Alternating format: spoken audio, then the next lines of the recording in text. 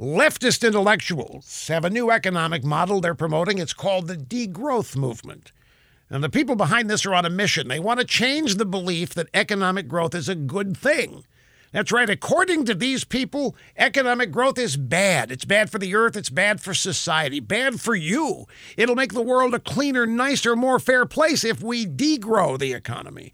To degrow, we have to get rid of capitalism. We have to create a just, participatory, ecologically sustainable society. Rich nations, meaning America, must downsize. Income and wealth must be redistributed. Now, this new economic model is exactly the same as every other leftist economic model. Degrowth is just another name for socialism. And it's spreading. The BBC has a big puff piece on degrowth as a solution to global warming. They say we should work less, thus slowing down the global economy and curbing our appetite to consume more stuff, because that's the primary source of emissions, a shorter work week. They say that could save the earth.